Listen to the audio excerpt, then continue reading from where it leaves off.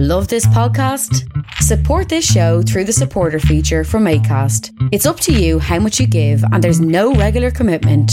Just hit the link in the show description to support now. There's never been a faster or easier way to start your weight loss journey than with PlushCare.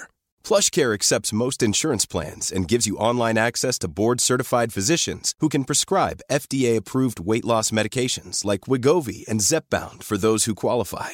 Take charge of your health and speak with a board-certified physician about a weight loss plan that's right for you. Get started today at plushcare.com/weight-loss. That's plushcare.com/weight-loss. plushcare.com/weight-loss. Hold up. What was that? Boring. No flavor. That was as bad as those leftovers you ate all week. Keke Palmer here. And it's time to say hello to something fresh and guilt-free. Hello Fresh. Jazz up dinner with pecan-crusted chicken or garlic butter shrimp scampi. Now that's music to my mouth. Hello Fresh. Let's get this dinner party started. Discover all the delicious possibilities at HelloFresh.com.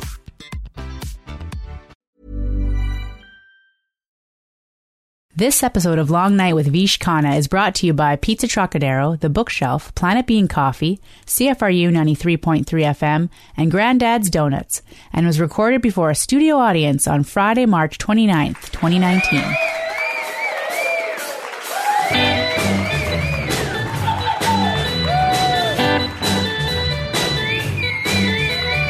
Coming live from Workman Arts in Toronto, Canada, it's Long Night with Vish Khanna! On tonight's show, we have Sean Hatton from Vintage Tech Hunters here. Jennifer Whalen and Aurora Brown from the award-winning Meredith Von Sketch Show are in the house. Our house band is the Bicycles. My name is James Peace. Please welcome to the stage a man who is very excited to host the season finale of Long Night, Vish Khanna.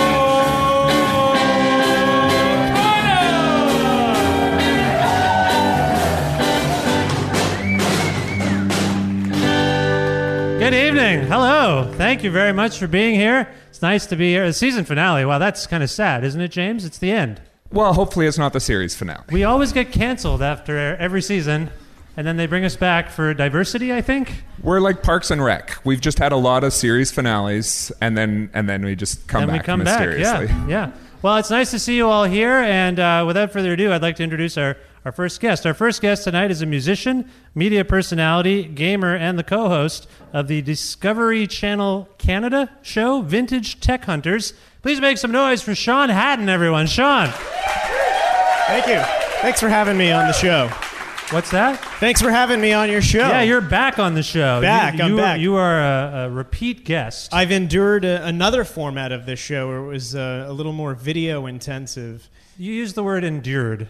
I've endured the show. I've come back. I enjoyed it, obviously. Well, I don't know if you did. You used the word endured. I'm just giving you a hard time. It's great to have you on the show, and congratulations. So since the last time you were on the show, you now have your own show. Yes. Is it still going on? Everything's fine with Vintage Tech Hunters? You could watch it still. It's in reruns of the first season. It aired starting November 5th of last year. Yeah. And wrapped up just around the Christmas holidays. Discovery did this big day-long marathon. So even though I was at my parents' place for Christmas and I was standing in the living room, they were like, "You're in the way. You're in the way. I'm watching you on TV." And I'm like, "I'm right here." Isn't that's tough love? It's rude in its own way. Yeah. It's okay. Yeah. Your parents are in Brampton? They are. Where are they from originally? They're from, my dad's from India, my mom's from Pakistan. Nice. Well, my parents are from India as well, and I grew up in Cambridge. But Brampton was that a good place to grow up in? Is it an artistic person? I know Scott Thompson from Kids in the Hall grew up in Brampton. Well, let's use this word again, endured. I think a lot of artistic people have endured growing up in a not-so-artistic town. You know, it's a working-class town. Yeah. There's, of course, Mayfield High School, which a lot of people have gone to. Michael Cera went there as well. Did you know Michael Cera in Brampton? No, but he almost ran over me and my dog once when I was walking her up the sidewalk, and I was like, "Who's this fucking wanker like riding his bike on the sidewalk?" And I looked at him and I'm like, "Oh, it's Michael Cera." Was he like, famous Michael Cera? Yeah, he was. This was post Scott Pilgrim. He was still like hanging out in Brampton because it was around his birthday, I think. Yeah. His folks still lived there. Right. Okay. Yeah. I don't want to disparage poor Michael Cera. Are you He's okay? not poor. No. Were you kidding me? The dude's got more money than both of us put together, That's at least. That's true. That's probably fair. Anyway, so you came up in Brampton. How did you get into like kind of arts and culture? I think just kind of accidentally. I've always been interested in, listening to, playing music. And then also, I played a lot of video games growing up. I don't know if anyone else can kind of relate to that. But there you go. I somehow conned my way into video game journalism. I did journalism in college, and then ended up on a TV show called The Electric Playground, which is still running in YouTube format. The guy who started it, Victor Lucas, is still doing that. But it was one of the longest running Canadian TV shows about video games. In fact, probably the longest running show about video games, period, in the world. That's a big thing. I mean, people love video games. They have for some time, but that might be the most mighty industry right now. It seems indestructible. It's a tough industry to be in as a creative person. Studios do still close, unfortunately. There's a lot of pressure on game studios to make AAA games, have them sell millions of copies around the world. But it is a good industry, and obviously it's been around for a long time. And I grew up in the age of where video games were becoming a thing, the Sega Nintendo wars of the 90s and that kind of thing. What was cool about the Electric Playground for me when I was a kid watching it is it was my only way to see video games in action where I wasn't at a friend's place or I wasn't playing it myself, because the internet wasn't really a thing, and you could only see video games in a magazine format. So it would be like these blurry screenshots. And then along came They made magazines where they took photos of video games and then put them in the magazine? Yeah. And like Nintendo Power magazine, you can enter your high score in Nintendo Power, and they gave you tips of how to take photos of the screen. Like it had to be a dark room, turn the flash off, take all the photos on your camera roll, like use all 24 photos. Because they might not turn out, right? It's hard to take a photo of a CRT screen. It sounds like a scam to me, all of it. Turn your lights off. It was a scam to sell film and develop film. Right. And meanwhile, I would have to sneak my mom's camera when there was 2 shots left to prove to my friends that I beat Street Fighter 2 on the hardest setting, because you get a special screen. And then those photos didn't turn out, so they just thought I was lying. Now, just so we're clear here, you're a grown man. I'm 40 years old now. Yeah. So this video game stuff is in your past? No, I still play video games. You play video games a lot? Yeah, I played video games today, actually. Should you be admitting that? I'm admitting these people? it, yeah. So do you still engage in what you call video game journalism? I tweet about what I'm playing, and does that count as journalism? I guess. I mean, lots of people take people on Twitter seriously. And that's true. Why not take me seriously? I mean, look at me. This was your claim. This was an important step, I suppose, in raising your profile, your video game engagement. Oh yeah, I mean. Yeah, lots of people wouldn't even know. I mean, most people here don't know who I am or care, but... how about a round of applause for Sean Hatton? From Brampton. Brampton Zone.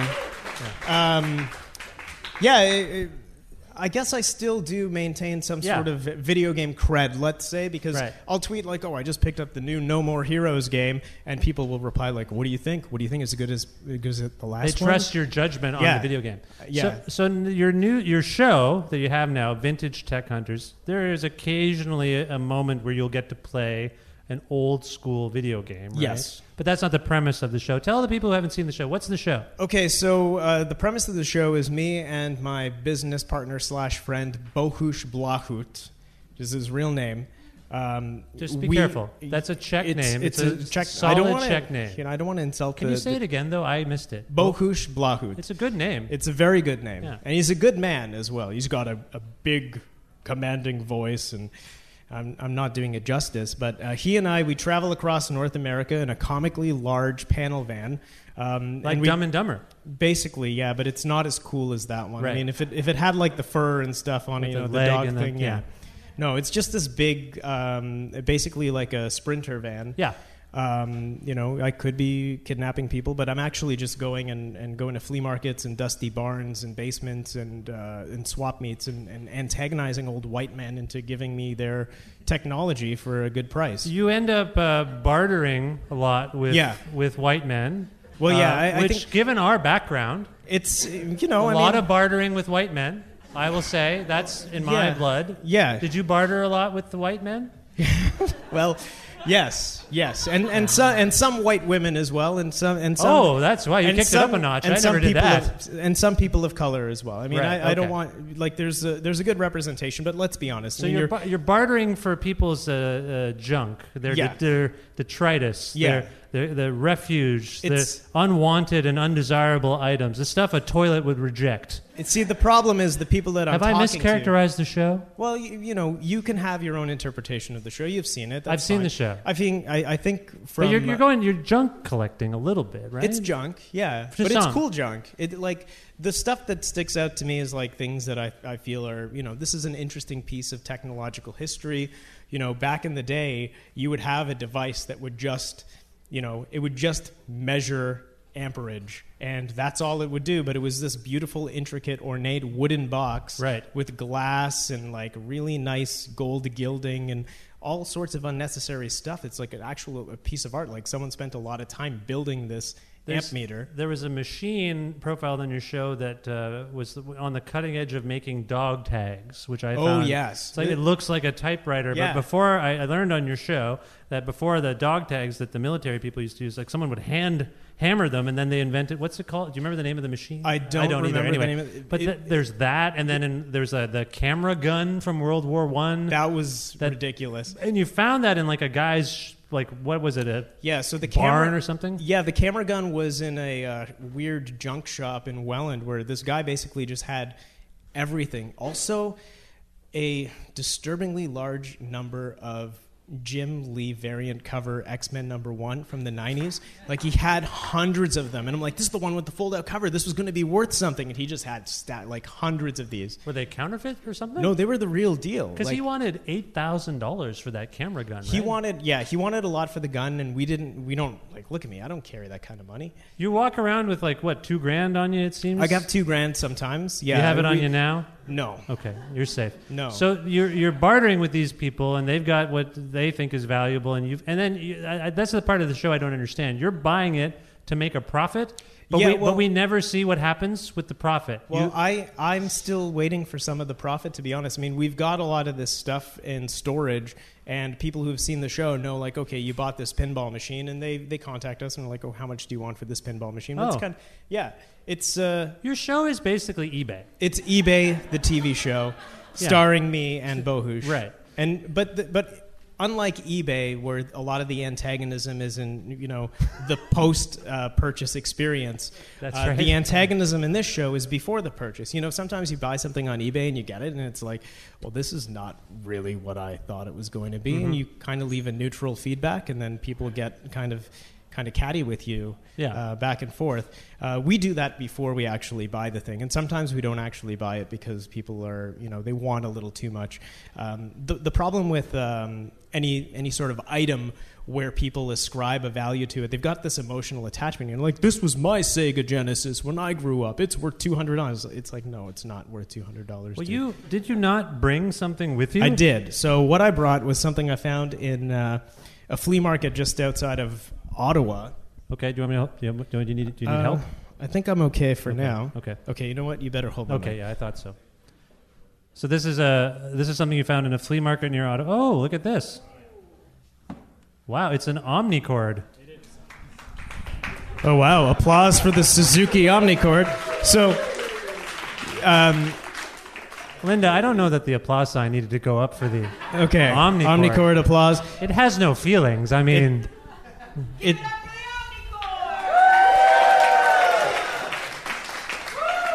always upping the applause ante, if I might say. Oh, thank you very much. Anyway, I'm familiar with Omnicord. You know who uses these a lot? Daniel Lanois. Do you know him? I do. Well, not personally, but I know of him. He uses these all the time. And he makes beautiful music. Ambient kind of... Yeah. Do you know who else uses this? Yes. The Flight of the Conchords. Yes. In fact, Jermaine Clement has a very large collection of Omnicords. There's only 5 different models, but he's got a lot of them. So have you tested this one? Does it work? Oh, yeah. We tested it as soon as we found it. It worked. I made a song.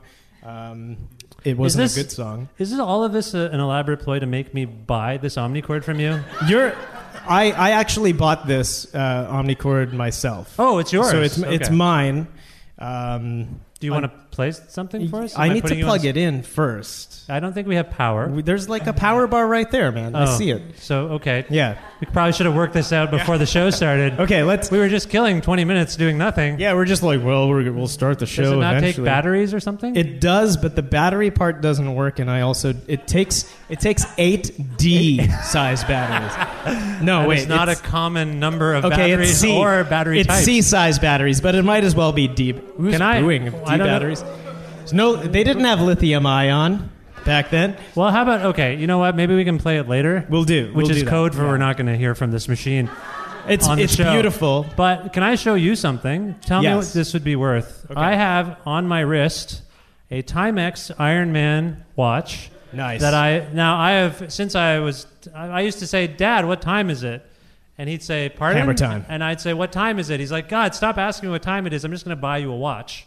So my dad loved me, by the way. He loves me, but he didn't want to hear from me. So he bought me, I was like 6 years old wearing a wristwatch, which is probably a little unusual. But anyway, I've only ever owned Ironman watches my whole life. And this particular model I purchased in 1999.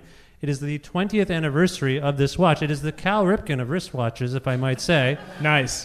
What would this wristwatch be worth on your show if you were to find this? Well, we did buy a wristwatch. We bought one of the very first LED vacuum tube wristwatches, and that was worth quite a pretty penny. But these were very mass produced, and they say Timex takes a licking and keeps on ticking, and these do actually last a long time. Yours is 20 years old. I had that same one as well. Yeah. So seeing that brings back a lot of personal memories. So I think, because I have this emotional connection, I might be fooled into paying a little bit more, but I'd give you $20 for it right now. $20? Yeah.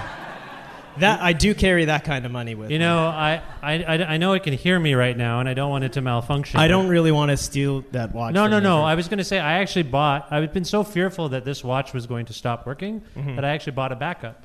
Nice. And it looks exactly the same. And you know where I got it? eBay. Yeah. So. You know what watches actually went up in value quite a bit? Remember the Transformer watches? It was like a little robot that turned into a square watch. You could pop them off the wrist. Are you having an acid flashback? I don't remember. It would turn into a robot. Really? Yeah. I remember calculator. I had a calculator watch. Oh, this has been Watch Talk with Watch Talk. Vish and Sean. We do have to take a break. So I'm being told by my producer that it's time to take a break. I didn't see your producer say that. But is there any?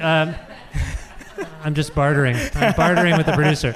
Is there anything that you want to tell us to look out for in terms of the show might come back? That's one thing. Yeah, we're waiting to hear news about season 2. The folks who've put the show together, they are selling it worldwide. So I'm sure people who are going to be able to watch me with a sexy Spanish dubbed voice or a French voice. It's going. Are you going to do the dubbing? That would be cool. No, it's not me. Unfortunately, I'd like to.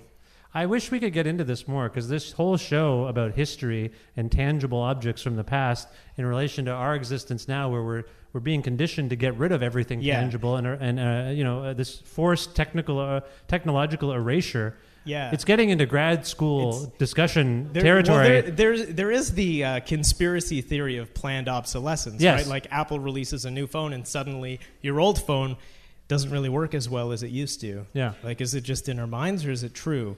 And my phone stopped working just now when you said that. See? I was monitoring. But something like this is decades old and it still works as good as it did right the first day. You just got to keep stuff clean, treat it with a little bit of love and respect, You said that like a real dad. Yeah. Or a parent. Just Vish, take care of your shit. Take care of my shit. Okay. Yeah. Where can people learn more about you on the internet? You can follow me on Twitter. It's @Megashaun, MEGASHAUN, and enjoy my fart jokes and jokes about robots and stuff like that. He's a wonder and a gentleman, and I'm happy he's back on the show. How about a round of applause for Sean Hatton, everyone?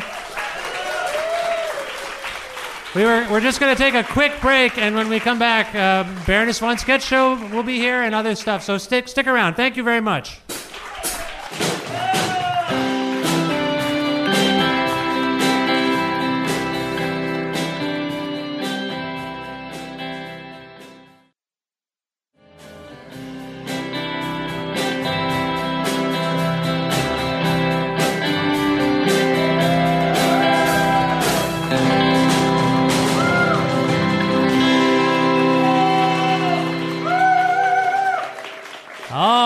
right, we're back. How about another round of applause for Sean Hatton? Mega Sean. Thank you, Sean. All right, it's time to move our show along. Our next guests are incredible. Stop the show, no! What? What's going on? There's a guy up there, backstage, and he's eating samosas. That's fine. What's wrong with... Why are you coming to me with this, by the way? It's awkward. I'm not the samosa police. What's the big deal? He dipped them in mayonnaise. Jesus, Hindu Christ. That's an outrage. I'm going to go deal with this. I do have a samosa authority. James, take over the show. I'll be back. What?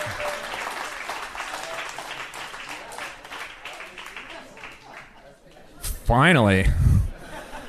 All right, so I've been sitting here for like 6 years not saying anything, so if it's cool with you, I'm going to take advantage of this opportunity while Vish is attending to an emergency to tell you a little about myself. I'm getting to be an old man. I'm getting up there in years. And I've realized now that the whole process is just passing a series of milestones that you're not going to reach. Like, I'm not going to be a professional athlete. That one came early for me. I was 7. I'm not going to make that top 30 under 30 list.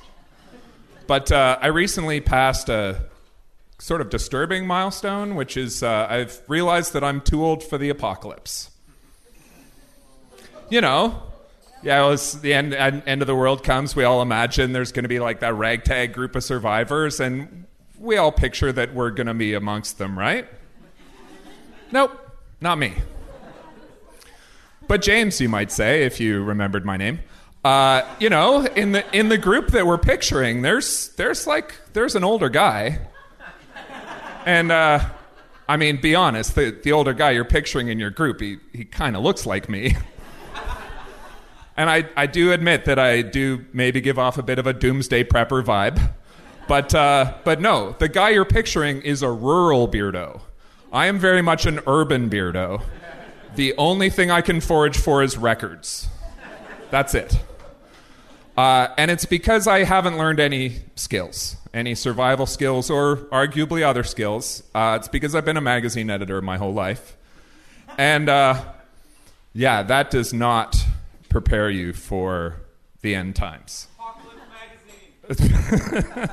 It's funny because if you're making a wish list at the end of the world of useful skills to have around, like people that could do good stuff, it's pretty far down the list before you get to a real knack with the written word. That's low. That's not even me yet either. I'm still a few more jobs down for when you're worried about your spelling and grammar. You don't want to be dangling a participle in the end times. I'm very useful then. I'm very useful in that scenario.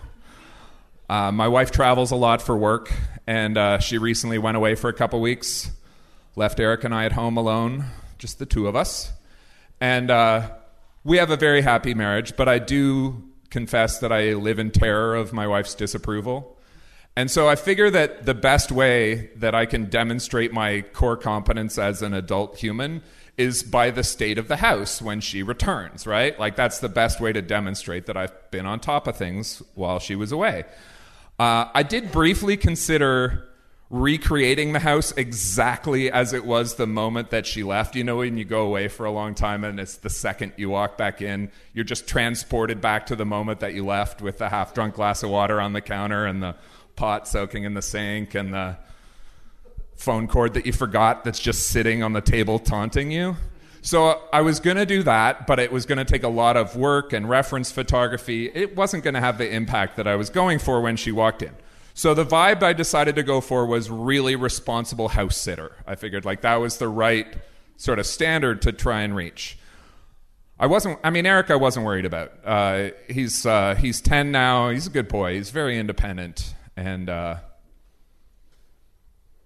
now that I think about it, I barely saw him the whole 2 weeks that she was gone. Every once in a while he'll show up and cry for attention or whatever, but you just shove a cookie in his face. He's fine. Eric's a dog. I may not have clarified that earlier. So in preparation for my wife's return, I set aside 2 days to clean the whole house. I mean, let's be honest, I didn't do 2 days worth of work. I smoke a lot of pot, I take a lot of breaks. But over the course of 2 days, totally wired, like dusted, cleaned, organized, filed, the whole bit. And I'm super proud of it. I think I've really nailed it this time. And so she comes home and she's in the house for approximately 120 seconds. And she appears holding a terracotta pot. And she says, "This is dead." Now, I've just been over every inch of this place over the last 2 days with breaks. And I have never seen this thing before in my life. Like, could someone have snuck it into the house somehow? I think this plant is a plant. I'm a very progressive person, politically speaking. I'm woke. But I have to say that as a straight white guy, that I do struggle with my wokeness sometimes. I mean, I want to be out there on the vanguard of change. Like, I want to take a leadership position in making things better for marginalized communities. So I racked my brain, like, what's the best thing that I can do? And I finally figured it out. Nothing. No, seriously, nothing is the best thing that I can do. If anybody needs to take a seat on the bench, it's white guys. I mean, I don't know if you guys have studied a lot of history. I've been looking into it recently. We've been on the wrong side of some really terrible things. It's true. Don't just take my word for it either. Ask any woman of color if white men should sit down and shut up. You have a vigorous nodding coming back at you, at least. A vigorous nodding. So my wife went off to the Women's March, and, because of my wokeness, like, I totally want to be there. I love everything about it. I love the hey, hey, ho, ho, something we dislike has got to go. I love all the clever signs. Like, we all remember all the regime change that's been brought about by a really bitingly worded sign. You know, I want to be there and raise my voice in solidarity. But again, woke. Also recognize that there may be women there who don't appreciate me just like flaunting my toxic masculinity all over the place. And I don't want to spoil anyone's good time. Like, that's an empowering space that should be respected. And so I shouldn't go. I should not go to that march. So it turns out that I get credit for wanting to go. I get credit for recognizing I shouldn't go, and I don't have to go.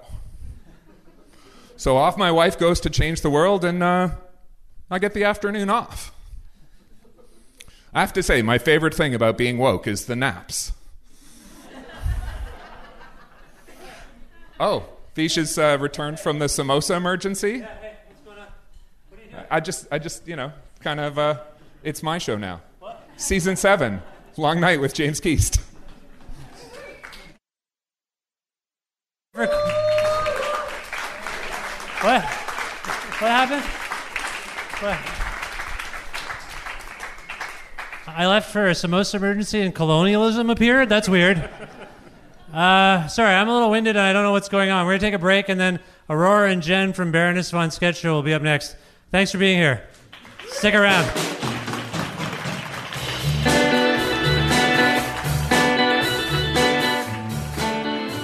This episode of Creative Control is brought to you by Planet Bean Coffee and Guelph and Granddad's Donuts in Hamilton. And we, my son and I, sometimes go to Planet Bean Coffee so I can pick up some coffee. What do you get there? Well, I like their gelato. It's really good. And for some reason, I'm a kid that likes coffee. That's true. You do like to have a little slurp of coffee every once in a while. And what goes better with coffee in Guelph than donuts from Hamilton? Granddad's Donuts. Amazing donuts. Do you have a favorite donut? Yep, it's a Boston cream. Yeah, those are pretty good. And they've got those at Granddad's. They got good, full-sized, old-fashioned donuts. You can't go wrong. If you want to learn more about these places, and you should, go to planetbeancoffee.com and granddads.ca. Right, sir? Right.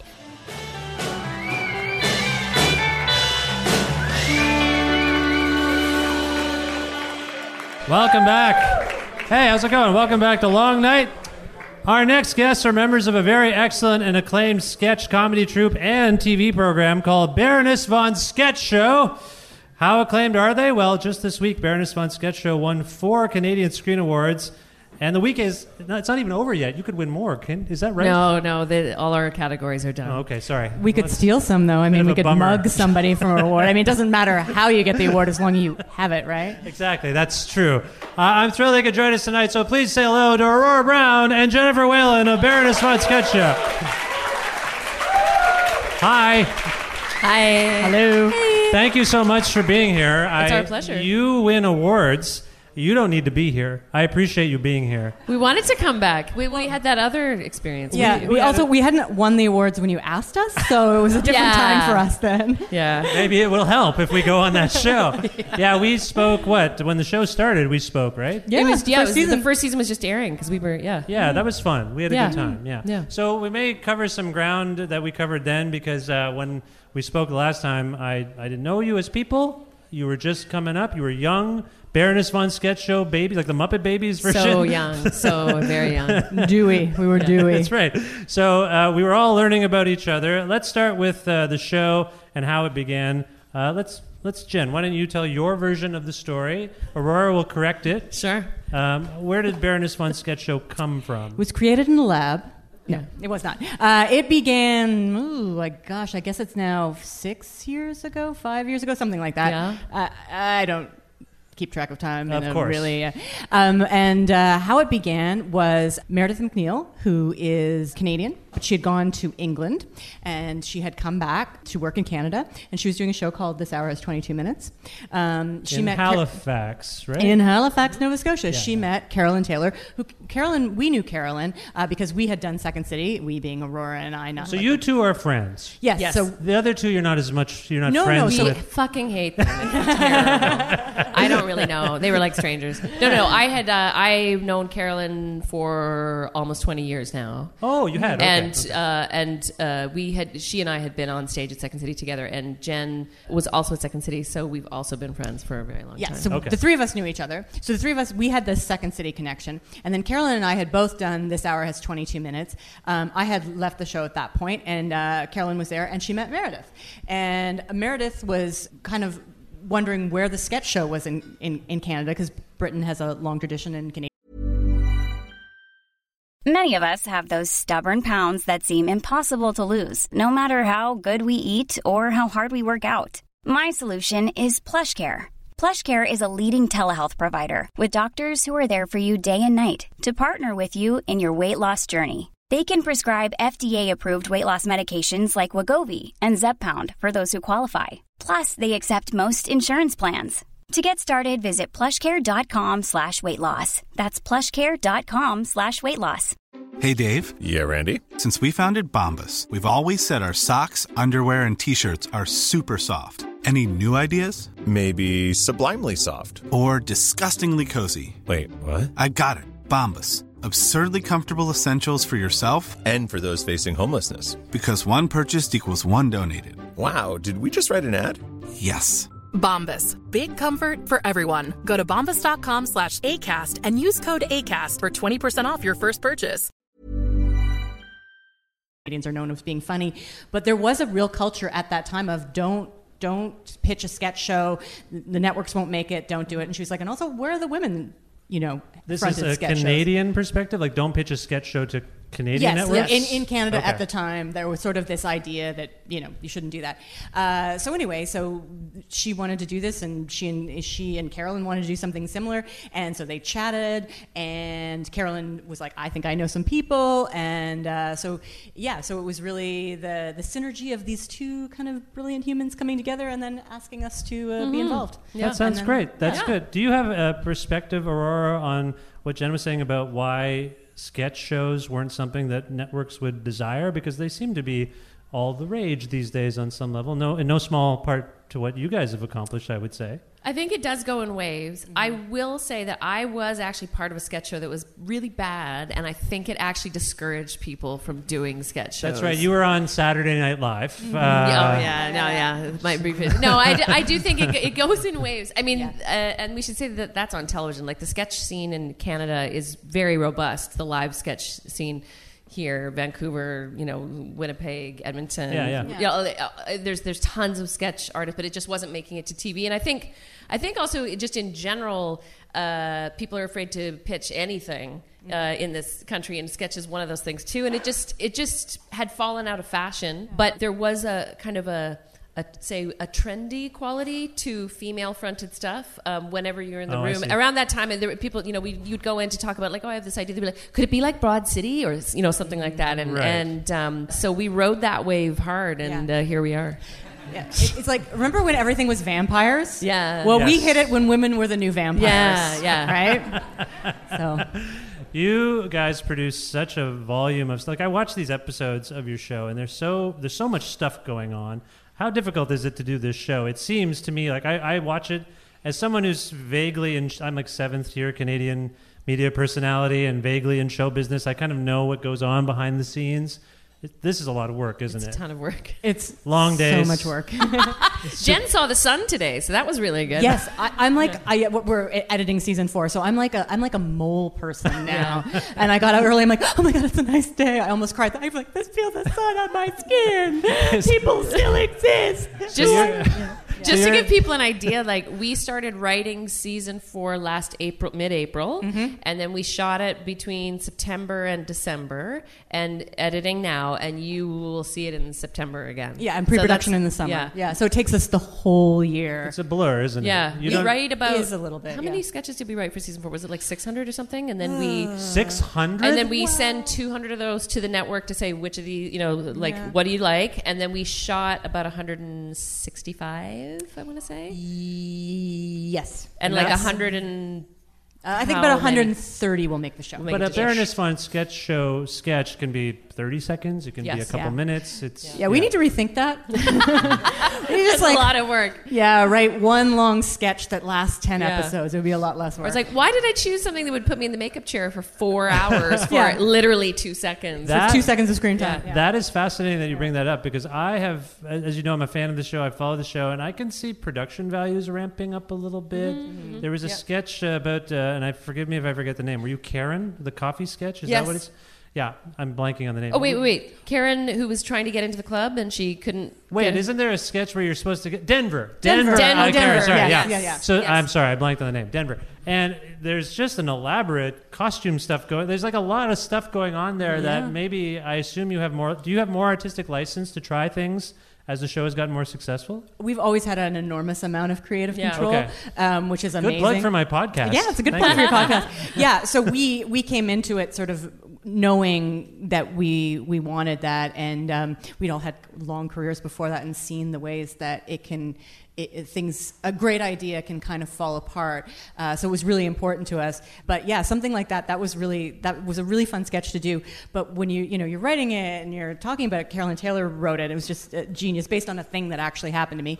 And not that I turned into Denver, but I got my cuffs back and it was Denver. I'm Jennifer, and they wrote... And they gave me Denver, and then I was like, God, who would I be if I was Denver? And Carolyn went, bing!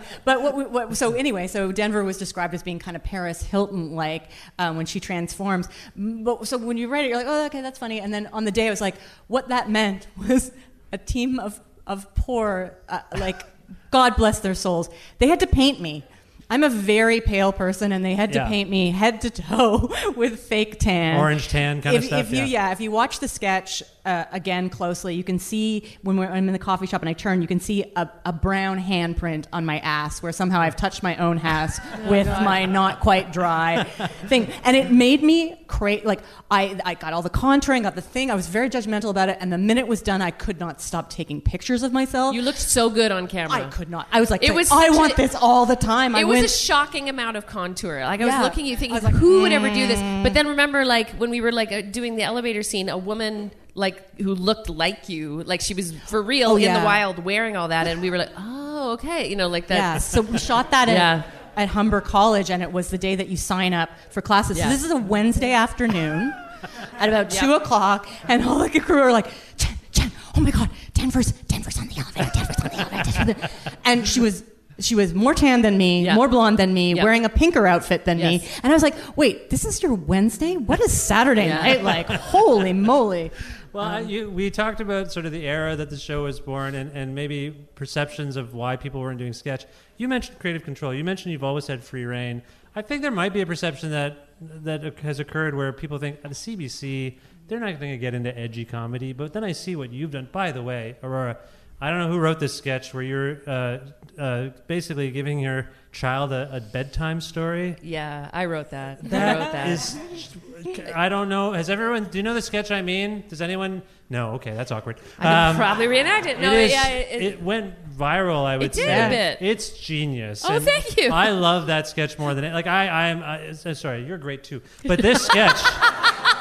So basically, you wrote a thing that just sort of foretells the apocalypse, and it's like I'm a parent, right? So sometimes I'm putting my kids to bed. I'm like, yeah, everything's gonna be fine, and then I think about ecological collapse, and I get very depressed. So good job tapping into that. Thank you. Yeah, that was. I have a son, and he's almost 9, and you have the urge to have a kid, and then the kid gets there, and you're like, oh fuck, what have we done? Like, why did I bring this kid when all this is going on? And you can, we don't do too much that's super topical because of the time between creating and writing, but you do notice more references to climate change kind of making its way into the show, and that one is my daughter asks me what she'll be, and I say like, oh, first you'll be a doctor, but then the ocean currents will shift, and there'll be waves of migration and crop failure, so you'll sift through garbage for things and raw materials, and then the people of your sewer tribe will get an incurable cold, and you'll cradle the bodies as they die. And which so there you go. That's the Coles Notes version of something that's slightly longer.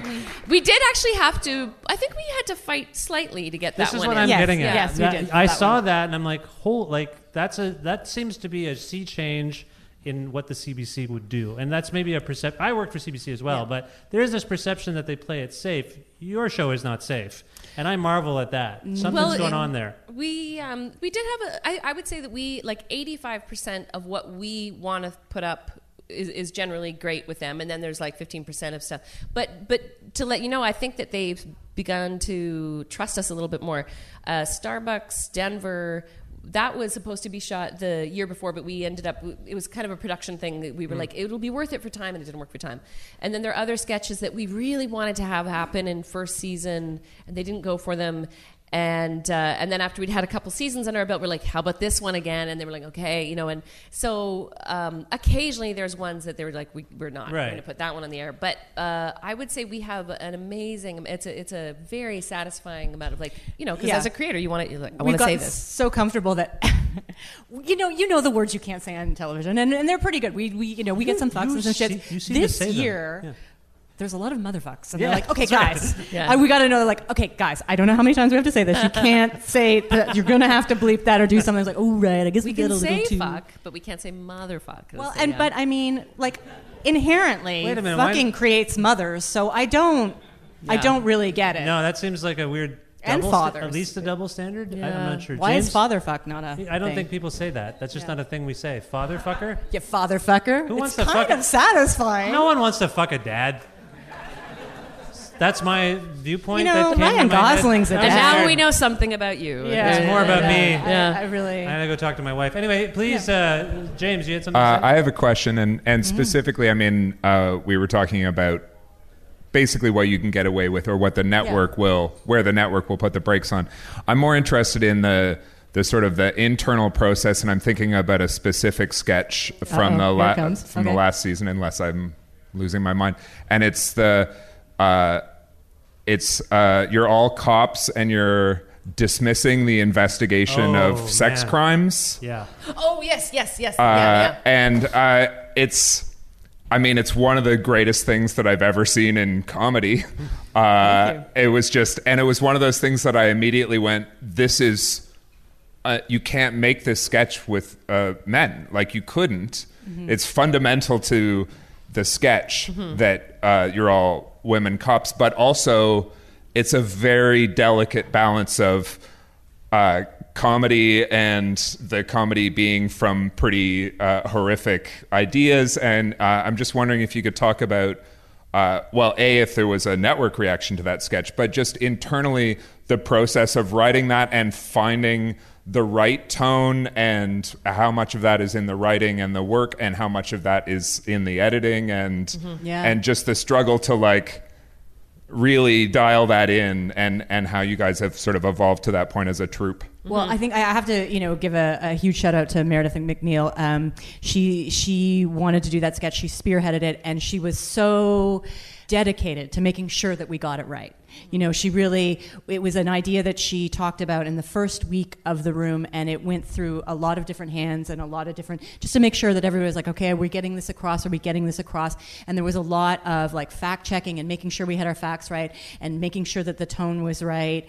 So it was kind of a labor of love, but we all agreed that it was important. It was really important. And then we were like, and we knew it was risky because it's such a fine line, but we're like, if we can do this, and bring this thing to light and make jokes about this really awful thing. The sketch is about how many rape kits go untested, and so we actually had multiple endings at one point because we weren't sure, and then the network they were supportive through it, but then when we actually came to air, then things got a bit weird because.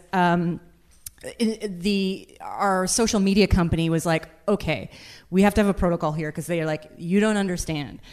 The trolls who troll this stuff, you don't fuck around with them. Yeah. It's serious. We're going to shut down all commenting because what happens is if somebody says something, then they follow the people who've commented. I had no idea people were this awful. Like it was really, so there was a lot of at that point, discussion about, okay, how do we do this? And also, discussion about, will this be triggering? Do we have to have a trigger warning? And then also we wanted to be responsible and say, okay, here are numbers to call at the end. And then also just discovering that there wasn't a central number in Canada. It's different in each province. And how are you going to navigate that? Because we want to make sure that everybody has the access and that some provinces are better served than others. So it was like this kind of crazy eye-opening thing. But the network was supportive, and I think that they were concerned for us that people might come after us, but it ended up being fine. And there wasn't really a backlash to it. But I would say, again, that was because everybody was so careful about trying to get it right. So, yeah, thank you so much. It was a real labor of love, and it was really important to us, and it was a huge risk. I'm going to just tell them the Heather story. Oh yes, yeah. It's as Jen said, so many people, like everybody in the room took a look at it. It was based on that. It was actually two issues. It wasn't just the rape kits. It was the whole unfounded thing. Robin Doolittle did a report, for people who haven't seen the scene, about how many rape charges are deemed unfounded the moment the woman walks in the door, and it was something like 50% or something like that in some police stations. And if you don't know, unfounded means they take a look at her and how she's reporting and think, I think she's lying. And so half of them were just not being investigated. So that's a real comedy gem right there. We were really excited about that. And so we were even, the statistics, we were doing ADR to make sure the statistics were as good as they could be. So what happened, we found out much later because it meant a lot and we tried really hard to get it right and the tone of it and all that kind of stuff. The rape kit Jenga tower at the end, that kind of stuff. Yeah. So we found out later that the lawyers at CBC, the legal department is there to protect, copyright infringement and litigation and all that kind of stuff. And they took a look and they're like, we can't even do this. I think they might even done that at the script stage. I can't remember. But then Heather Conway, who at the time was president or what's it? Yes, yeah. She found out that they were saying that, and she specifically went to them and said, no, they should do this. They said, but the cops might be, they might be mad. She's like, well, they should be if this is how things are going. And so it was great to get that, but we didn't even know how specifically we'd been supported at the time, but just so that people know, it's not just that the creators have to be into doing stuff and really giving it, you do need those people up top really supporting you, and it makes a difference all levels of things. And so we were very happy to find that out. I think the words that I was quoted was those ladies can do whatever they want, and I thought, oh, that was really nice. That's great. That's so that's our hilarious heartfelt kind of time. But thank you, we did work really hard. And I do think that bringing up this sketch in particular, your show does this remarkable thing where it balances kind of minutia, comedic fodder, the fodder of minutia, but there's this always, I feel socio-cultural, socio-political commentary going on there too. And it's a fantastic show. So you're editing season 4. Yes. we don't know what's going to come of this at this point, when it's going to be out. I would assume sometime in the fall, but Right. we don't know our air date yet. And I think, CBC's, they'll figure out their lineup and let us know. But we were a fall show this year, so I think that's the plan. I think Probably we probably the would be in the plan. fall again, but Seems reasonable. Yeah, it will air at some point. Weirdly, the last time we were all, I think, as far as I know, the last time we were all in the same room was at the TIFF Lightbox during JFL 42. You guys did an interview. I wasn't on stage with you, but I was in the audience and in September, and you announced that season 4, just so you know, like, we're doing season 4, and everyone cheered. Are we doing season 5? I just want the similar applause. Well, no, I You don't can't. know. I can't Okay, say. all right. That's a great suggestion. I think there should be a season 5. I would love there to be a season 5. Like that, yeah. Okay. Well, so I was confused. Do you have to go back to the Screen Awards at all? Like, are you just done? Tonight? No. We're on Sunday. We're doing a little bit for the Screen Awards. So tune in if you want to see us. So I'm confused. This is a multi-day award show? It's a multi. Yeah. Okay. It's like 4 days. Like, so there's the day for the news and the factual, and then there's creative storytelling, which is our night, which we won, and then there's the digital night, and then there's the gala night, which is the actually like super famous people pay attention to these awards.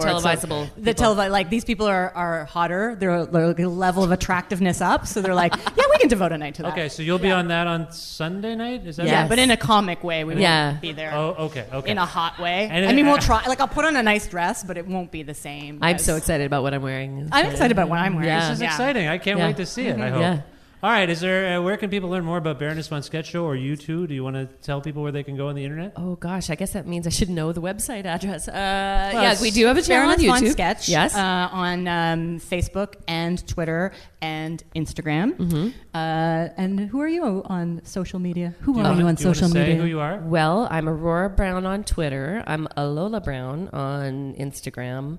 And I'm on Facebook, and so I have a lot of places that you can get. But yeah, we all have our individual. But I think if you go to the Baroness, like Instagram or Twitter, you can find all of us. It will just complete, Yeah. and it will find. By the way, I don't want everyone just to search for you. This wasn't the plan. Like, I just thought it might be nice if. I want everyone to search for Aurora. Follow your exploits, you know. On the, Yeah. And Jen, you're on there. I know you're on there. Yeah. Okay. Because I won't remember because I never look myself up. So I think if on somebody Instagram, wanted to put Jen and I on a gaming podcast, oh yeah, Sean, we're huge game nerds. We have so many. Yeah. Oh yeah. I was playing video games There before you I are. came here today. Sean She is was. good. Yeah. And I'm embarrassed to tell you what I was playing. So. What were you playing?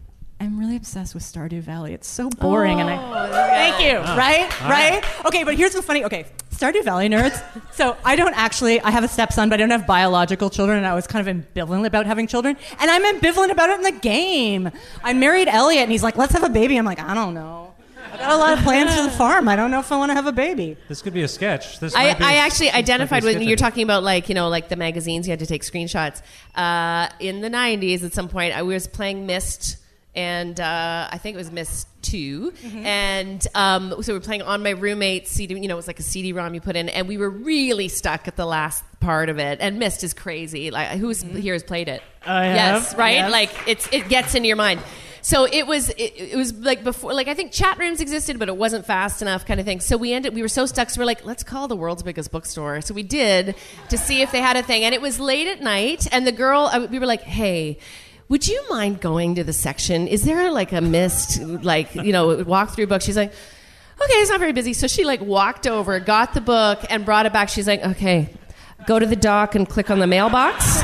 And we're like, thank you so much, and it totally worked. But that was like our like lo-fi thing. And also, this is like too much. But like then you were talking about like the vintage tech thing. So like I've just started rereading again the Neuromancer trilogy, and like how many of William Gibson's books are like based on people looking for old tech or like old calculators and stuff. So I feel like we all have a lot to talk about. And well, we that's together. An interesting point, because we're going to take a very short break, and then Sean Hatton is going to join us for a little panel discussion. I should have said that. Oh well. Yeah, no, it's fine. And just before we go to the break, what we've been doing for the panel this season is we take a break. When we come back, I'm going to ask the audience for a topic suggestion. Ooh. So think of that. When we come back, I'm just going to open the floor. If anyone has a topic they want this panel to talk about, shout it out, and we'll get to it. Okay? Everyone clear? Think about it. We're going to take a break. And we'll be back with more. How about a hand for Jen and Aurora of Baroness von Sketch Show?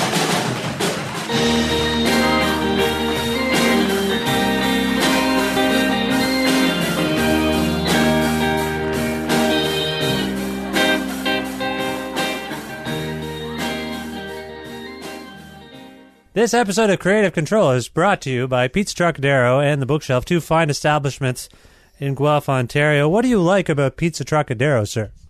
Well, I love the pepperoni pizza. It's awesome. And do you like to wash it all down with a specific drink?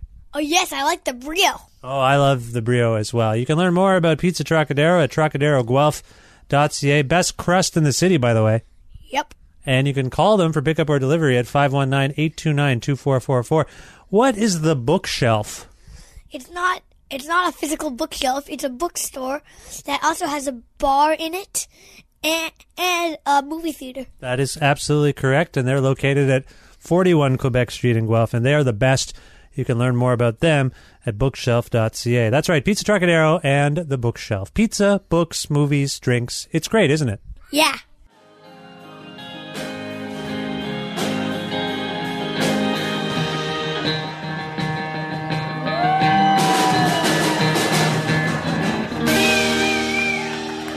All right, we're back. We're back on Long Night. We don't have a lot of time for a panel discussion, but since we have such an amazing panel here, I thought we should take a moment to talk. Oh, God. Sean, did you plug in the Omnicord? You sure did. Yeah, I did. There's a power line. Out of the Omnicord. It's going to be a musical panel.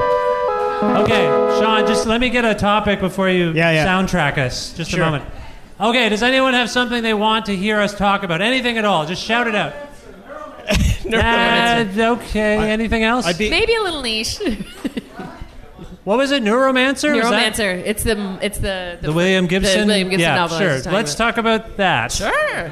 What do you want to say? What do you want to say about Neuromancer? I want to talk about Myst a little bit first because sure. There was a weird time in video games. Is this Sierra Mist? What kind of mist? Yeah, is it's this? Mist. You know, the CD-ROM. No one had seen graphics like this before. Yeah. And, you know, the sound as well. CD-ROM. Yeah. Like CD quality sound from your computer. Like a lot of computers didn't even have speakers then, right? Like you you'd had have to get update like a your sound, flash. like a Sound Blaster card, then buy those like $20 Radio Shack speakers. So even then, it wasn't really that There's good. so many things you're talking about that don't exist anymore, I think. Exactly. But like the game was so esoteric. Like, what am I supposed to do? Did you get through it without doing any cheats? No, I don't think. Did anybody could. ever? No, I don't think you could. Oh no, my friend's dad tried to play it, and as far as I know, he's still trying to play it because he's like, no, I will figure this out myself. And But I remember like I think number 4 is the one, you know, like playing along. Suddenly Brad Dourif shows up. I'm like, I want that guy's career. He's like in movies. He's won Academy Awards. He's on Deadwood. He's in Myst. Like, come on, like, Myst 4. I would love to be in a video game. Yeah. And before Star Wars became cool again, like Mark Hamill was in Wing Commander. Yes. So like. Anyway, I don't know where I was going with that, but no, it's a nice blast from the past. Well, I want to try to address the Neuromancer thing, maybe in connected with Vintage Tech Hunters and maybe with your show, because we didn't get into it as much, but this erasure that I'm talking. Remember, we used to collect. If we liked comedy, we'd have the DVD box set. Yes. And we'd read books. Remember, we used to read books, like actual books. I still do. Yeah. And so we'd have all this stuff, and you'd collect it, and you'd have your little library. And now you've got a comedy show.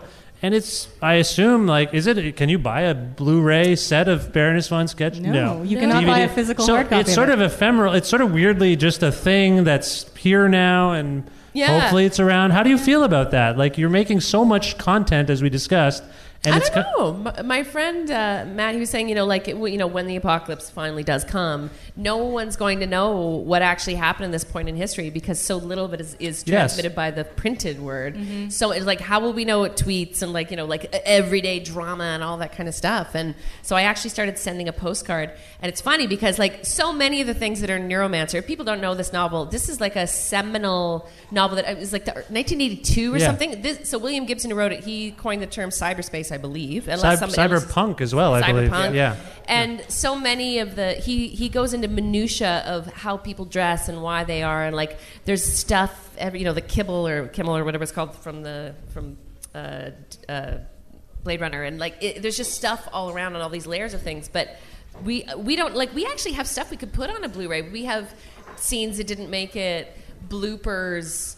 all that kind of stuff. Like there's a body of stuff, but it's like, how are we going to do that? Like, I guess we'll have to. Unfortunately, I think what has to happen is that the show has to get to the point where it's so popular that people want to buy that. Like, we're just not there. Like, I think it has to get to like the point where people get obsessive and want to collect it, and then maybe that will happen. But I agree, it's kind of weird. I feel okay that there's no physical thing of it right now. Like I just feel like we're just not in that moment. We're in this binge talk about it, orally share what I was in LA a couple of weeks ago, and I went to go see an art show of Annie Leibowitz's early photographs, and it was really funny because my thing is I just eavesdrop all the time, so I'm really sorry if you've been having a personal conversation. I was totally listening, but that's how I get comedy. And I was like walking around, I'm listening to what everyone's talking about, and all they were talking about is what they were watching on Netflix. Like everybody. Exactly. Yeah. And I was just like, oh my God, this is a weird cultural moment. But at the same point, it means that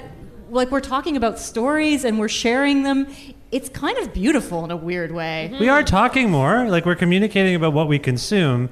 But it's just like when you watch Sean's show, it's fascinating the stuff you find and what it says about our past. And like we were just saying, like I don't know if our present is going to have a past, if that makes any sense. Right. In the future, like no one's going to be able to pick the stuff what you're rooting through is stuff from the early to mid 20th century mostly, right? Yeah, I mean, in some cases we're finding things that are over 100 years old, and they've still got some like technological aspect to them. But yeah, a lot of technology today. I can't speak about the media content because we don't really look for that stuff for the show. But it is like it's very disposable, and it's like once you don't have this phone charger cord anymore, that phone's not going to charge anymore. So like technology changed very slowly for so long, and now it's just so fast, and like the things that we can do with what we have now is incredible. But it's nice to go back to like this one appliance does one thing only. I was reading the novels actually because I got to the point where it's like I am on Reddit too much. I'm reading too many tiny little things, and my it's getting faster and faster and faster. And I do love reading, and I was like I would like to like coast on a long story right now. I would like that a little bit more. So people have tried to convince me about e-readers, and I've had them and stuff like that. But I actually like the physical sensation of a book. I like everything, but also you cannot bring that shit into a bath. You just can't. And everybody has dropped their book in the bath at least once. Right. Sure. And what if the power goes off? And what if the power goes out? But I also do wonder too, like just about like I worked in a record store for a bazillion years, and I remember when I was working in a record store, it was records, and then CDs came in, and then the records slowly went away, and now they're back in such a huge way. And I had totally forgotten how much pleasure I got out of browsing for records, out of looking for like the magic of opening up a record and going, oh my God, will there be lyrics? All the lyrics are printed, and when they're a double album, they open up. There's something cool there. So I wonder if we will come back to a thing, because with DVDs and box sets, having worked in a record store, I know a lot of it was about the extra material and the things that nobody else got. So I think it probably will come back around, because I think we're acquisitive by nature, and people, especially men, really like to collect things and are completionists, so they like to have all of the things. I want to show you my house in Skyrim, and you can call it. I know. Okay, so Aurora and I were being deep game nerds. Like Aurora, I remember she told me one day, she's like, I just took everything out of my house and I made a pile, and it took me 12 hours, and I crashed the computer. I did do that in Skyrim. I tried to walk onto the tundra and drop everything I owned just to see what it would look like, and it broke the Xbox. Yeah, so we have these conversations, and the other two Baronesses just are like, look at us like we're nuts, but we know. Yeah, we know. Yeah. Stardew Valley is a great game, by the way. One of the top 10 selling Switch games. We gotta cut this off because the people have to do other things. Oh, okay. Well, there's other people coming. It's just a video game bonanza. Did you guys ever play Mike Tyson's Punch-Out? I used to play that. Yes, I did Punch-Out. Yeah. On Nintendo? Anybody? NES? Good game. Sorry, that's all I can contribute to the gaming right now. But Sean's trying to school me on the gaming. That's like the nature of our Sean, I'm going to follow you on Twitter, and then we can talk about gaming. We'll do something gaming related. I love it. If anyone wants to talk about God of War, I'm available. I can talk about God of War a lot. We have to wrap up the show. That's one of my jobs, is to actually start the show and end the show. I thank you all for being here. Thanks to Sean Hatton, Aurora Brown, Jennifer Whalen from Baroness Von Sketch Show, The Bicycles, James Keast, everybody at Long Winter. That's the end of our season. Thank you so much. If we're not canceled, we'll be back next year. Have a good night. Go enjoy Workman Arts. Thank you.